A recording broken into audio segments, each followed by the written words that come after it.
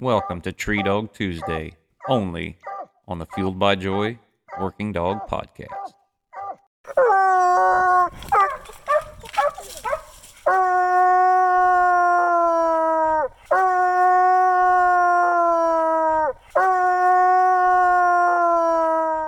All right, ladies and gentlemen, we got a special one for you this week. I was able to sit down with Chuck, Don, and Coleton Dunlap at Chuck's home out in Ohio.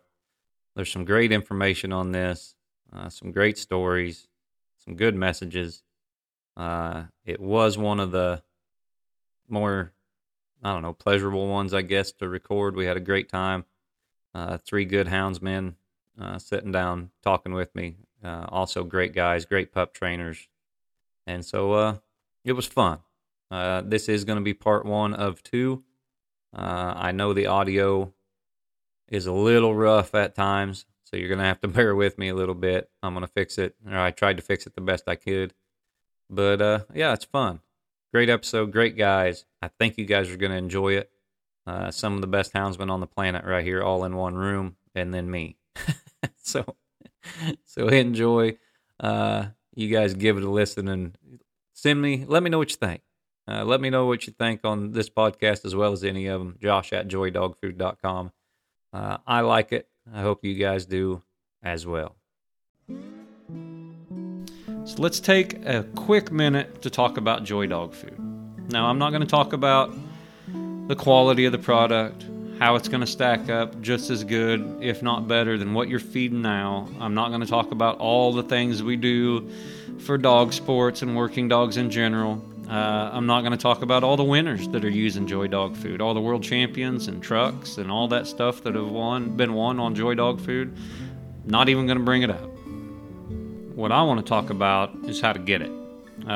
You want Joy Dog Food, go into your locally independent owned store. It could be a hardware store, a feed store, a farm and home. Heck, we've even sold feed out of a barber shop before. If they've got a storefront, we've got a distributor that can probably get them some dog food for you. We like to do business at the same place that you grew up in, that same little feed store that you bought your first pocket knife in and listened to your first hunting stories in. Those are the places that we like doing business. So go into that place, give them your business, give them our info, go to joydogfood.com. Our office number's on there. There's a contact us page. Depending on what region they're in, they will get in touch. They will get that dealer in touch with one of the sales reps who will get them some dog food. So that's who we want to do business with. That's how we want to sell dog food. We want to do it with American small business, with an American product, and we've been doing it since 1945 with no recalls. So go to joydogfood.com, go into that store, and let us help you get fueled by joy.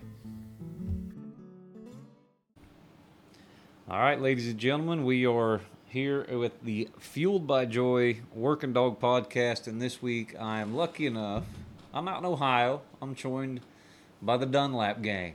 I've got Chuck, and I've got Don, and I've got Coleton all lined up here, and we're at Chuck's place. Beautiful place you got here, Chuck. I like it back here in the holler.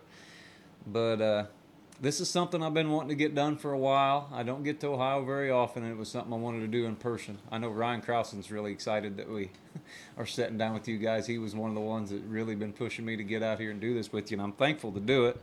And I appreciate you guys sitting down with me and doing it in the first place. I know everybody's busy, but let's just introduce yourselves, get started. We'll start with you, Chuck. I'm the oldest.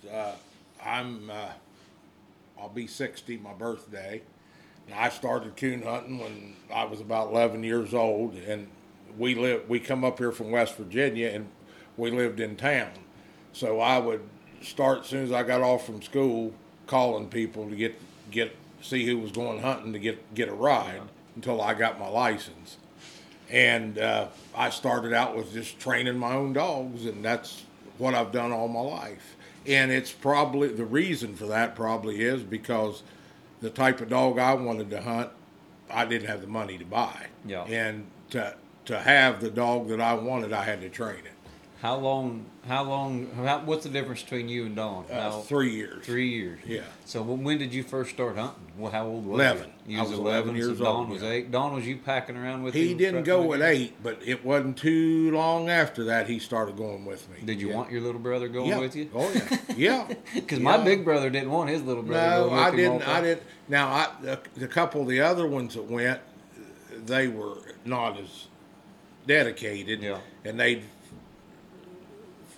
shenanigans and stuff like that where I'd get pissed off at them. But Yeah. He wanted me to go because I climbed it. yeah, and he could climb a tree, bud. Like I could climb, but not like him. What was your first memories hunting with your brother, Don? Oh, I enjoyed it every time, and that as the years went by in the 80s, me and him, and there ain't no way to prove it, but we probably finished more dogs the night champion and grand night champion than anybody that I know, and it was dogs that we raised. We also had a training school that Yeah. we trained dogs for the public. You couldn't do that now the right way because you don't have enough timber and enough hunting territory to accommodate all the dogs that you have to fool with. What year was that when you guys started? Boy, oh boy, we was charging the most of anybody, and I cannot. Can you remember the years? Before or after you won the After. It was in the 80s. Yeah. In the middle 80s. Yeah. Don, when did you guys always hunt the same kind of dogs, the same breed of dogs, the same strain of dogs? Yeah. I mean, you done it as a team. You guys Well, didn't kind of compete against each other. We had 2 strains of dogs, an English strain that I bred, and me and him hunted, and he bred some of them too. And we really never promoted a stud dog. We just bred them for ourselves and competed them and done well with them, what we could compete in, what we could afford to compete in. And then when I had a little female that an old man went to Paul Taylor and bred one of my females that I'd raised to rooster. And when I got one of those pups and trained it up, and when they got to hearing about her, they wanted to buy her, and they bought her, and they loved her.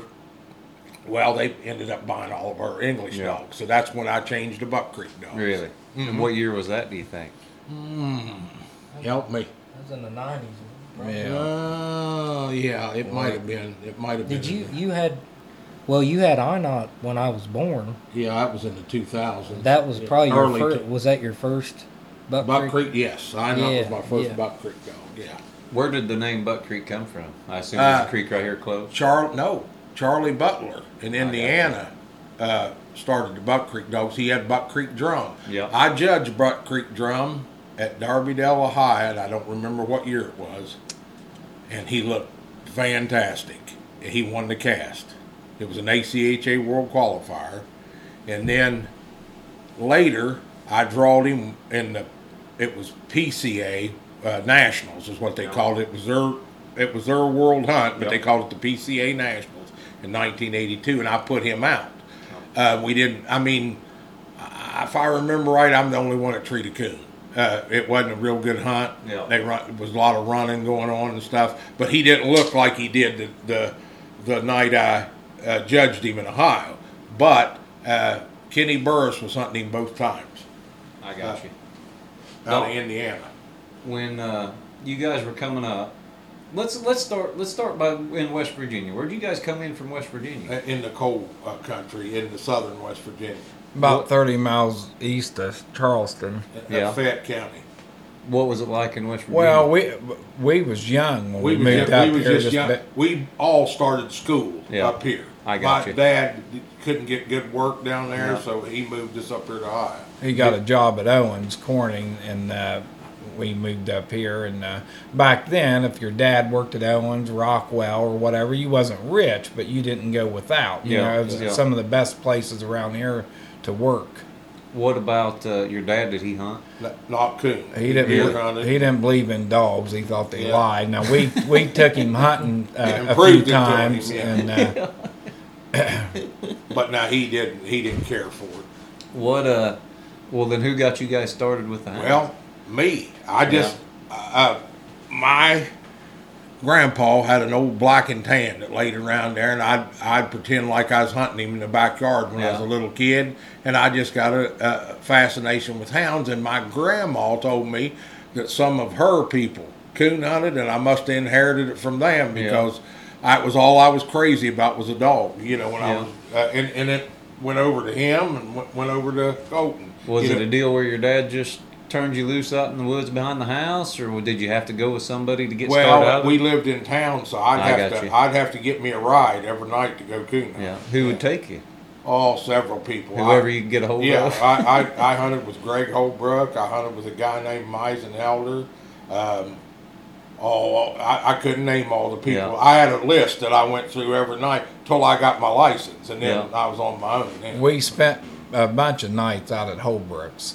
You know, we coon hunted with him a lot, and we stayed out there a whole bunch. In fact, the first big hunt that I won was with one of his blue dogs, and it was at Jonesboro, Illinois. It was the last futurity that they had. No, it wasn't the last one. I hunted in the last one. It was at the Diamondback Ranch that you. Yeah. I never even heard the dog bark before, and he said, "Hey, would you be interested in hunting him?" He said they got a hunt Thursday night, and then the futurities Friday and Saturday. He said you can get down there and see what he sounds like. And Thursday night I put him in there and ended up winning that cast. And then the weekend I won the whole futurity down there with him. It was a dog called Banded Sam. It was you 18? No, I don't think you were 18. No. But anyhow, from there, it just everything went pretty good. Then we had the dog called Mr. Smith, and I won 2 world hunts with him. And then a dog called Mr. Clean. I won the UKC world hunt with him. Yeah, I say everybody's going to know a lot of those names that you guys are bringing up. Right. I mean, you guys have had your hands on some pretty well-known Now, dogs Mr. Clean, I knew where he was at and told Doug Jackson about him. And Don, did you go with him? Me and Doug went over and tried the dog, and he bought the dog. And then he decided he wasn't going to hunt, and he called me. And I was hunting for Benny Phipps at the time, and I told him about the dog, and I said, we need to get him. And he ended up buying him off of Doug, and we done real good with him, and won the world hunt in 2010, and sold him to Brian Whittet. Yeah. He bought him. At what point did you guys? Because we all go through these stages. You know, we grow up, we get coon dogs, we just want to tree coons, and then we want to go to a hunt, and then we just want to attend a hunt, and then we want to. Did you immediately know, Chuck, that you're 11 years old with that black and tan out in the yard that you want to win a world? Well, coon? not then. Yeah. I was just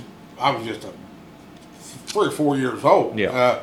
No, but when I first started coon hunting, I was serious about it, and I knew about hunts when I first started coon hunting, and I wanted to win, and I wanted to have the right kind of dog to do it. What kind of dog was that? Well, they weren't what I have today. They didn't hunt as hard. I started out with the first dog that I ever trained myself was a little red tick female that Bert Noney gave me. It's a little puppy, and I made her into a pretty good coon dog, but she was another class of eye knot or style or any of the dogs later on in years, but she would for sure tree coon. Yeah. And then I had a blue tick dog after that I trained. It was a kind of there was an old man around here in Shawnee, Ohio, that had Hustler and Hustler 2. Yeah. They were hammer bred dogs, and I raised and trained a pup out of that, and he was a nice dog. Yeah. I always had a selling a dog. You know, once I'd get it up going good, if somebody offered me enough money for it, I'd sell it and start over again. That's mainly what I did with dogs. Did you regret selling any of them? Oh, all of them. All of them? Yeah, but like I said, I wasn't real high on the food chain, and it helped me. It helped me buy stuff. My home. Right. This building was built by dog cells. Yeah. I just used it. I loved doing it. Yeah. And I knew I could do it again. I knew that it wasn't like oh man, this is the first time. And everybody will say, oh man, you got patience. I don't have any patience. I know what to expect out of one. And if they're, as long as they're doing that, they've got my time. Yeah. But I also know when they're not worth the time to put into. Yeah. That's mainly knowing what to train is the most important thing. Right. People say, I don't like to start a dog. Well, starting a pup is the easiest thing to do. Yeah. Finishing them out to what you want is a totally different. You've got to know the difference between what you can change and what you can't change. There's no way to train a dog to run a track fast. Yeah. There's no way to train a dog to locate a tree right. Natural born hunting instinct. That's why it's important to have a bloodline. You've got to have a strain of dogs if you're going to do it the way we do it, and that's why we've stuck with 2 strains all our life. We had an English strain, and we sold them out, and then I started with the first good dog I had, other than an English dog, was a Walker Jip out of Hard Rock Cafe. Yeah. Well, he did produce some good dogs, but when I come along and watch these Buck Creek Hammer dogs go, I knew that's what I wanted. Yeah. That was my type of dog. Hard hunter, fast track dog. And when they tree, they'll have a king. That's have a a big king. thing. That's what Buck Creek dogs, in my mind, when someone mentions Buck Creek dogs, Buck Creek this, and it don't matter if it's Buck Creek, blankety blank, blank, blank, I'm going to immediately think that dog's really accurate. And they are. That is a trait that all the Buck Creek dogs I've been around and hunted with and stuff usually are. No matter, and you know just as well as I do, they've all got holes, but accuracy is not going to be one of them. No. Right. No. Right. And you take any dog, if you unsnap that dog and he's got one thing on his mind, tree and coons, you're going to win with that dog. High percentage. There's no way that you're not. I mean, you're not going to win every hunt, but you're going to win your share of hunts when you unsnap it and it's got one thing on its mind. And you add speed to it, you really up your chances. The biggest thing that the Buck Creek dogs have showed me is that you don't have to give up speed for accuracy. Yeah. And I think that's why I really like it. I mean, I was born into them. It's all I've ever been around. But you get out in the world and you hunt with different types of dogs, and there's kind of like this misconception that you have to sacrifice speed for accuracy. And one thing that the Buck Creek dogs have showed, that's not true. Yeah. You can have a coon treed 9 out of 10 times, they're going to have a coon, and it ain't going to be slow about it. Yeah. You can ask Coleton, when we made this cross with the dog that I'm studding right now, I bred him to be a stud dog. I knew he'd be a coon dog. Yeah. But I put so much Buck Creek Hammer in him top and bottom side where it needed to be, and that's why he's got 109 pups registered, and they've won almost $100,000. And the biggest part of the good ones are dead. Yeah. Judas Bolin had one named Ellie that got hung. Bodie Price in Kentucky had one that he trained called Buck. He called him Buck, but Coleton called him Playboy. Yeah. A winner. He's dead. Ray Lynn's dead. There's a lot of good ones that died that had won money, and went on to win a lot more money, but they're dead. Yeah, and you can't help all that. A lot of people don't. Sorry, Don. A lot of people don't believe me, but what he was telling about that cross with Croson was the truth. He told me that this will be the cross that we'll have a stud dog out of, and it just kind of, just gives another notch on his belt how much he knows about bloodline and breeding and training dogs. It's kind of hard to wrap your head around. It was for me with being younger. I told him that before we ever even made how the do cross. you know that we're going to have? And he mainly keeps females, and he kept a male out of that. And he's serious about it, and it seemed to work out. Yeah. The big thing to me is with the stud thing. I know Dad likes breeding him and stuff, but we'll always be in a dog, and that's a big thing. Yeah. They'll have another one in the bullpen when you sell them. And I don't think it takes 3,000 or 4,000 pups on the ground to prove a dog is a stud dog. No. If he reproduces his likeness and his likeness is good, he's a stud dog. Yeah. Yeah. And if he goes on past that and produces a high percentage of good quality offspring, he's an excellent stud dog. I know I've had some frozen semen out of some of my males, because we always keep a male. I've always kept males, conduds, dollar, all those. and I'll get them collected, and as they get older, I'll have 5-6 litters out of them. We're not going to stud them out or anything. And if I breed quality females to them that I think will cross good, if I ain't got nothing out of that, there ain't no sense of keeping that. There you Well, go. that's true. There ain't no sense in it. When not the first time I bred him, but 2 times that I bred him to the absolutely worthlessest bitches that I could find. Yeah. Axes out of one cross and sliders out of the other cross. Yeah. Just to see if he would Yeah. reproduce. See if he was going to do his part. Yeah. Because you nailed it. If you don't keep it, I don't know if private's the best, but if you don't keep it kind of close to home, you're kidding yourself to just throw a dog out there and before they prove their worth. And like Dad said, it doesn't take litter after litter after litter to prove. No, I don't think it does. Well, the good thing about this coon hunting is, and I know this, it's becoming a big money thing, but a poor man's got a chance in this sport right here. Poor man's got a chance. I'll tell you a little story. One time when I was young, I went to a UKC hunt, and I was just first few hunts I ever went to, and I show up there, and you know how you kind of look around at the competition and all that stuff. Well, here come some guys. Back then, the Sunburst was the best lights. Yep. Well, they all had Sunburst, brand new trucks. Well, here comes a guy pulls up in an old Scout, rusted out Scout. And he looked at me like he was straight out of Deliverance, the movie Deliverance. And I thought, my God, I bet he ain't got nothing. We get out there and we line them dogs up and turn loose. And I'm not kidding you one bit. In no time, he says, strike and tree Jimmy right through there. And I thought, well, you're crazier than a bed bug. I cocked my ear, and that dog's sitting in there every breath, just like rain dropping. He done that 4 times, skinned us. So after that, my outlook on that kind of stuff changed. Yeah. I looked for the roughest son of a buck with the worst vehicle and the worst light, And I just yesterday I was in a fishing tournament. My nephew's got a boat that's probably $50,000 boat. Yeah. Okay, we go out there and he's going down that lake. 80 mile an hour, whatever it's going on. He was scaring me to death, but I didn't let him know that. I never said nothing. Well, we got a guy over here in a boat that's probably maybe 2,000, 3,000.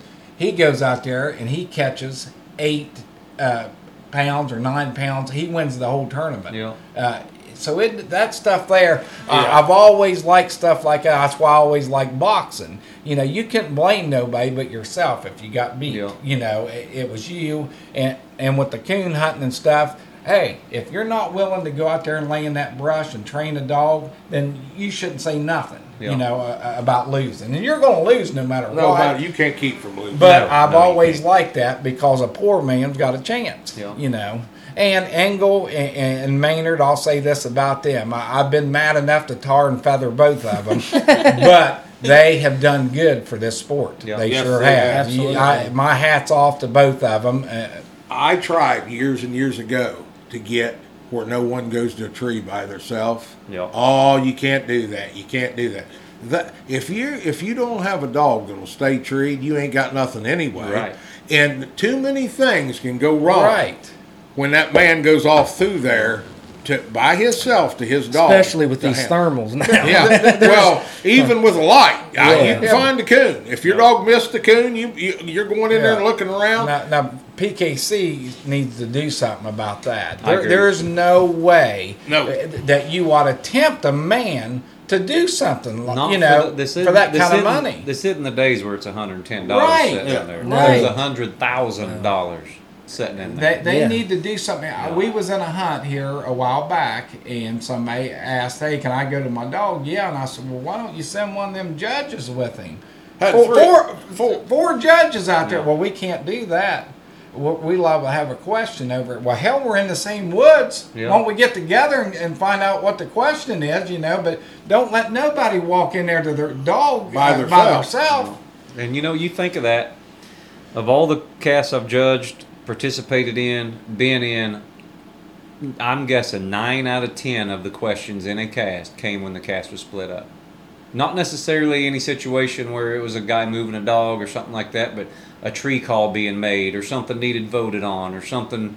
A million different things happen when these casts split up. Well, And yeah. it's always a question Well, it's like when that this, happens. Josh, not to interrupt you, but if you send me to my dog in there, okay, and we're hunting for $10,000 or we're hunting for $50, and that dog breaks down and don't say another word, I might put the 2 minutes on it, but I might give that son of a buck Yeah. 2.5 minutes. Yeah. You know, that's why a judge needs to be there. Yeah. There's just no other way around it to do Or it the right. whole cast, however you want to put it. It's not our job to judge our own dog. Right. It's not our job. Hey, there's Shouldn't some people, I promise you, that you could send into a tree like that and they'll get what they deserve. Yep. And there's some people, I guarantee you won't. That's why you'll have people in heaven and people in hell.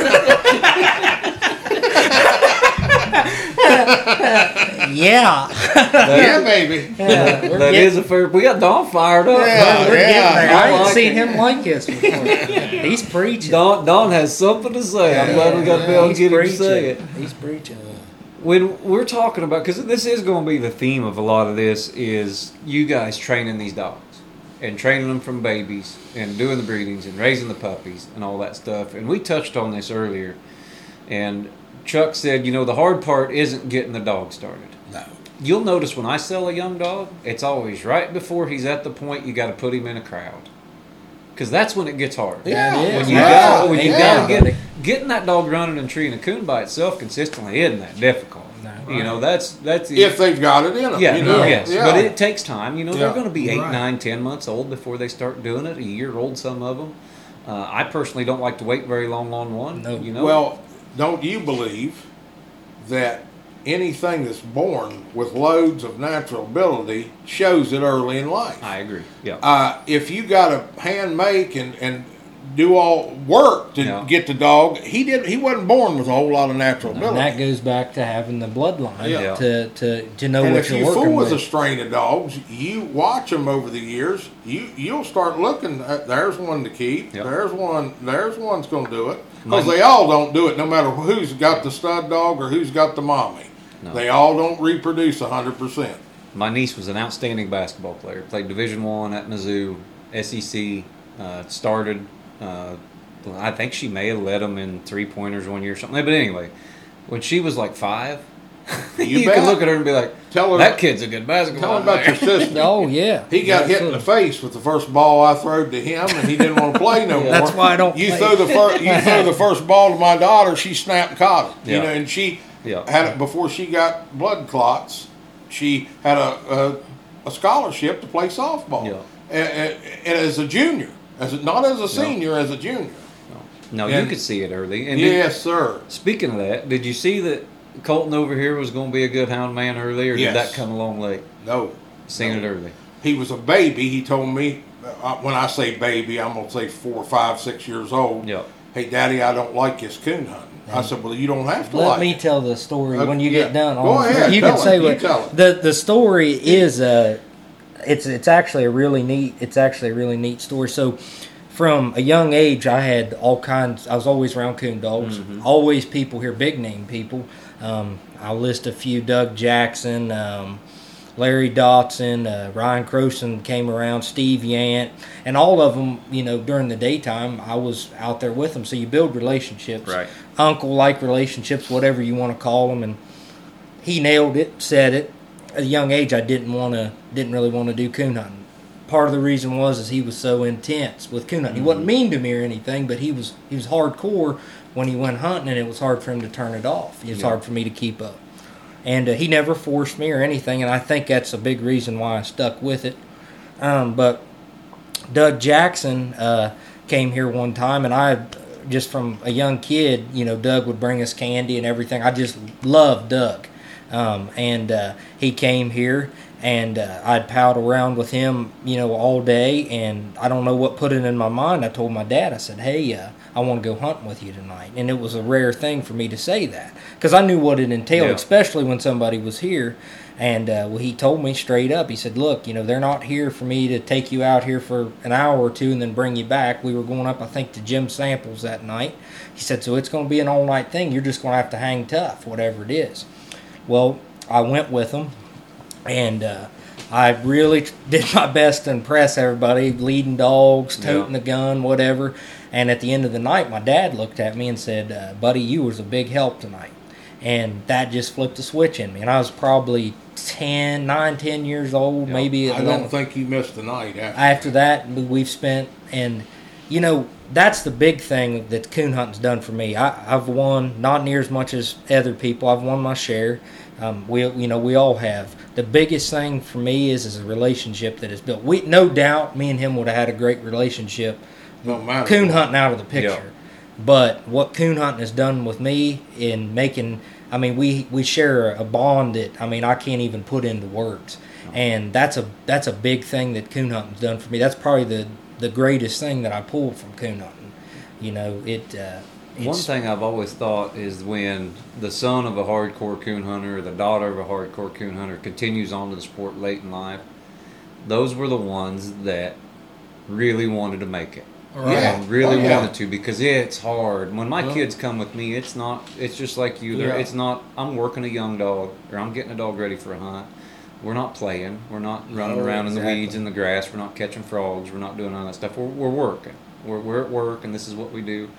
And so you can see, and I'm the same way. I don't force my kids to go. They can go if they want. But you'll see some of these kids, how many guys like us that have children that don't coon hunt? Most of them. 90% of them, I would say. Right. There's not very many father-son duos, father-daughter duos, or vice versa, or whatever, because the ones that are coming up are usually the ones that hunt with the old pleasure hunter down the road, and he takes the kid and caters to the kid and shows him a good time and everything. That's the truth. Yeah, but the ones that come from the hardcore hunters that make it, that continue to do it, are usually hardcore hunters. I've said this all along. I probably won about 140,000 in PKC and probably a couple 100,000 in unsanctioned hunts. Coleton will, when it's all said and done, will outdo us all. Yeah. I feel that in my heart, and I think that he will. And a lot of that is for the opportunity that I've been given. Do you feel like you got a jump start, Coleton? Hey, absolutely, buddy. They just knowing stories and the facts. They grew up rough, and I've always been in a loving household. I got a mother that's put me up on a pedestal since I was born. I got a dad. That was a big thing with the coon hunting, as his life is coon hunting. And the only thing that he puts above coon hunting is being a father. And it was amazing to me. You know, you don't really, I don't want to say not appreciate it, because I've always appreciated it. But now that I'm my age and I'm getting ready to have kids, and I'm in, adult life, the stresses that come with adult life, how quick that he took, that was his income, how quick he took a back seat to make me the best that I could be. We only had one dog. Yeah. And if he's going to learn, he's got to. Right. If I'd have had two, it'd have been a lot better. Yeah. Right. And what Coleton said about opportunity is the truth, because here's the way that is. You see all these MMA fighters and all that stuff. You can believe this. There's people out there on the streets that if they had the chance could be in the same place McGregor was or whatever. Yeah. There's people out there that coon hunt. If they was at that same hunt, they would have won that hunt.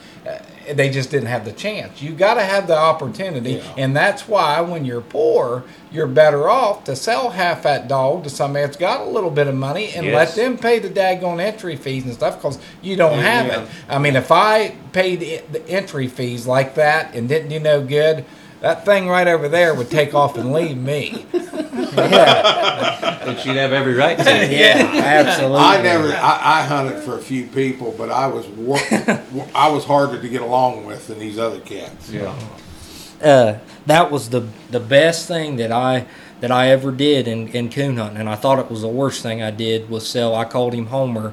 Sell Slider. He's called Slider now, to Alan Stonecipher. Yep. I may not know him if he walked in that door, but me and him, just for me, and that's the biggest thing that he taught me, was be honest. Yep. No excuses for a dog. Tell the truth when it hurts. And I sold him Slider, and we built just this great bond. And man, he's like family to me. And like I said, I probably wouldn't know him if he walked through that door. If he spoke, he spoke. If he spoke, he would. But he's and he's really gave me there you go, the opportunity to hunt these events. Well, that's a lot of credit to the effort that you guys put in too, because Alan Stonecipher ain't calling just anybody. Right. He's gonna call somebody with a good dog that's put in the work. Slider didn't just show up at your door one day. Right. You put the effort in. He's born right out there in a kennel out there. I watched him fall out of his mama. Yeah. No, I like Slider. I drew Slider and Ryan down to World Hunt one year with Rain, and that's a good dog. I mean, he's businesslike. He goes hard. He has his coons. Yep. What else can you ask for in a dog? That's right. Right.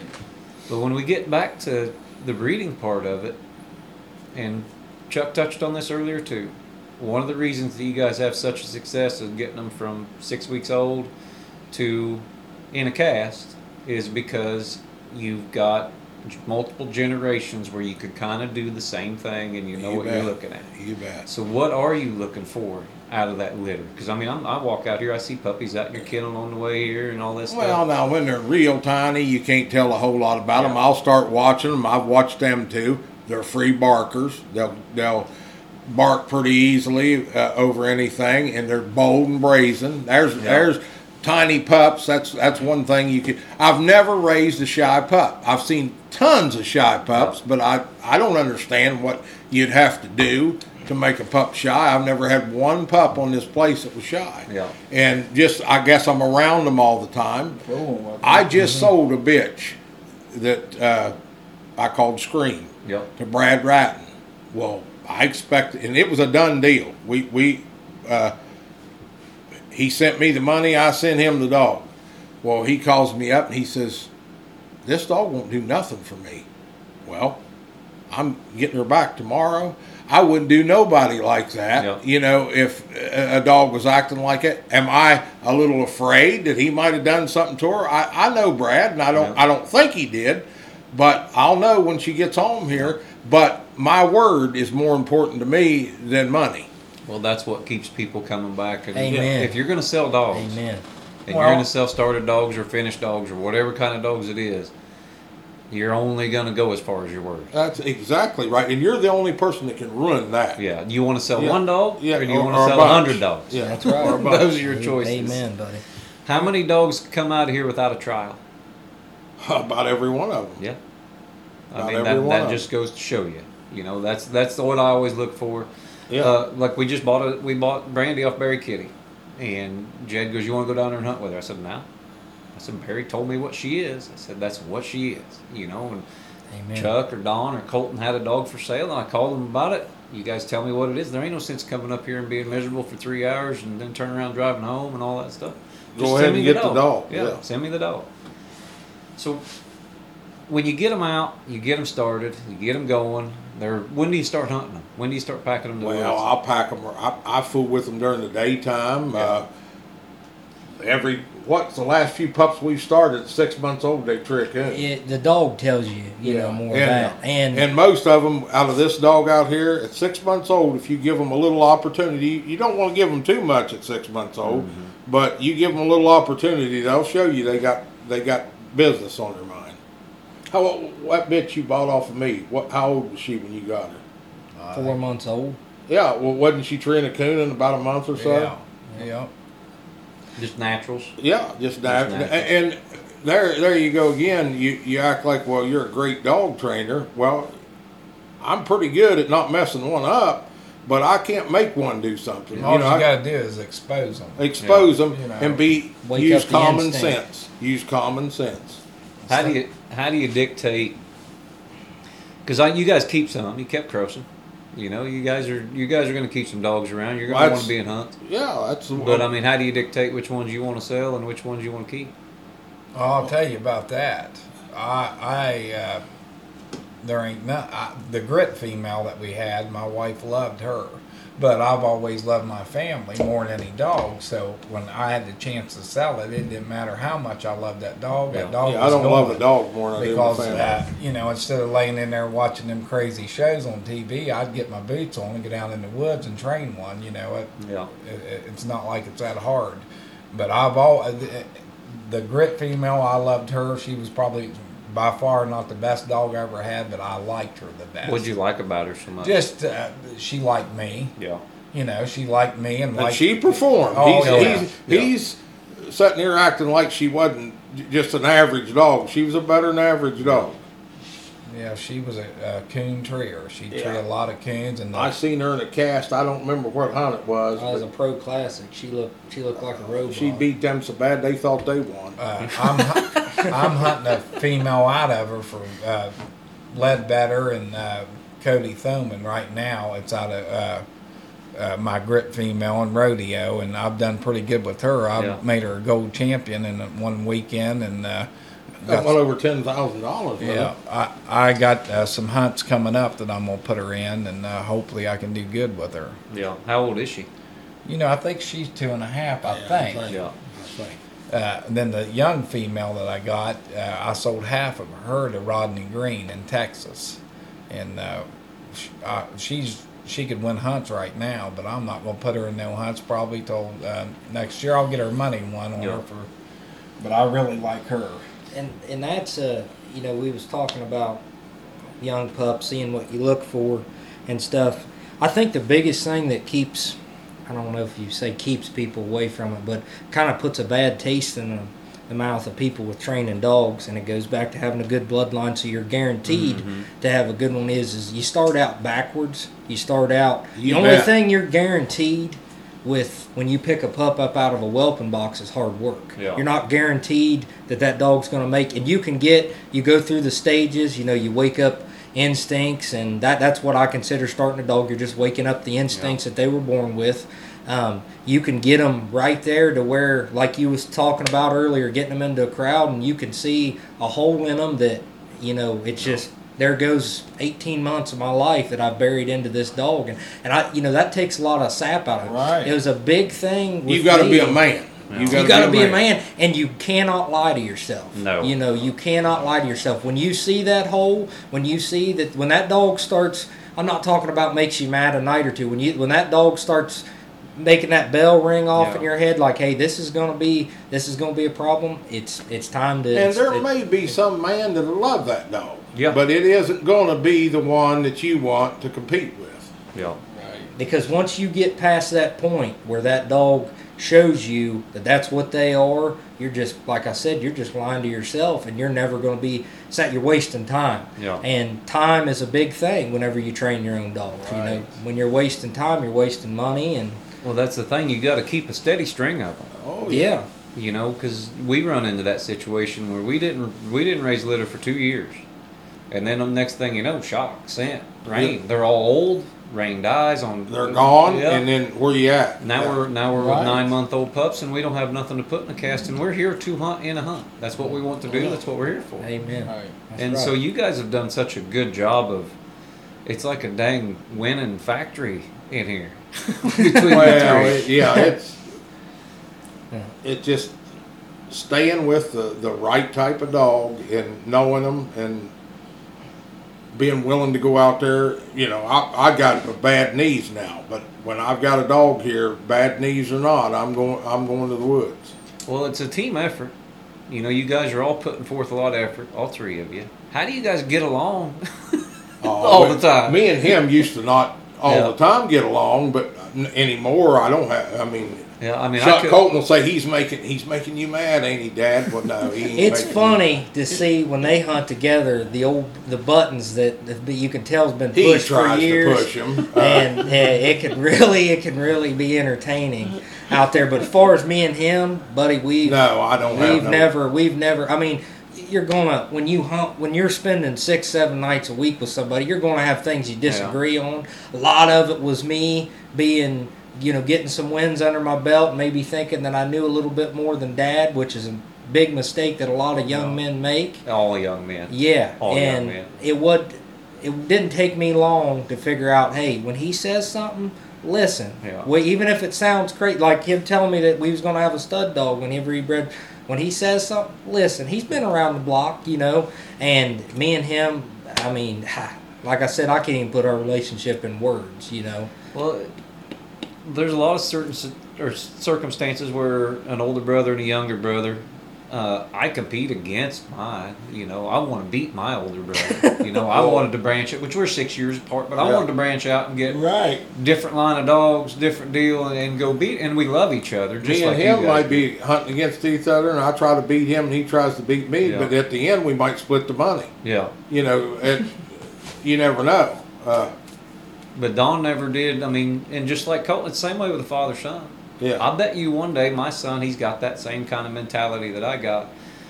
His dream is to draw me in a cast and beat me, and I think that's going to extend to him wanting a different line of dogs, or he may be out there hunting blue ticks someday. I hope so. Then I ain't got to worry about losing to him. You're clutching your chest right now.